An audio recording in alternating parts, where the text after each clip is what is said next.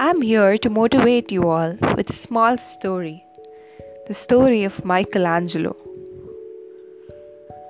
The story goes that there was a marble, an unused marble, which people thought was a waste piece of material that might be useless and can't be made into great sculptures. But we know that David is a beautiful masterpiece, an 18-foot tall statue sculpted in marble in Florence, Italy. The artist is none other than Michelangelo. The story goes like this: mammoth marble was lying around for several years. In fact, it had been around long before Michelangelo was even born. Great artists, including Leonardo da Vinci, were invited to create something from the slab of marble. They all looked at it and dismissed it as flawed and worthless. They thought that nothing could come out of it. They thought the marble was so useless.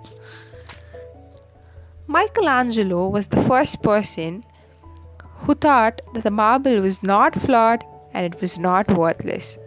He apparently went on to create David, which is the magnificent work of art.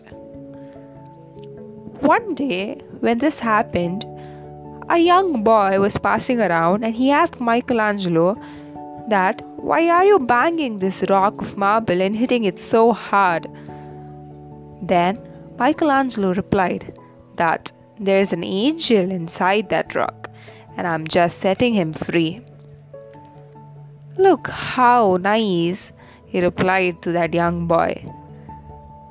The young boy never thought that David could be a great masterpiece. But yeah, if you think yourself as that rock of marble, there will be people who will come and go and they will think you useless. They will think that we can't be used, or we have no purpose in our lives. But then that's wrong. We are that lying piece of marble who have been waiting for an artist to hit us so hard so that an angel could come out of us. I want to say that there's genius inside each of us. There's a winner inside waiting to be unleashed. None of us is flawed. None of us is worthless. Let us be our own sculptor and let us bring out the David. Let us be the Michelangelo who will create David and bring out the masterpiece to this world. Thank you.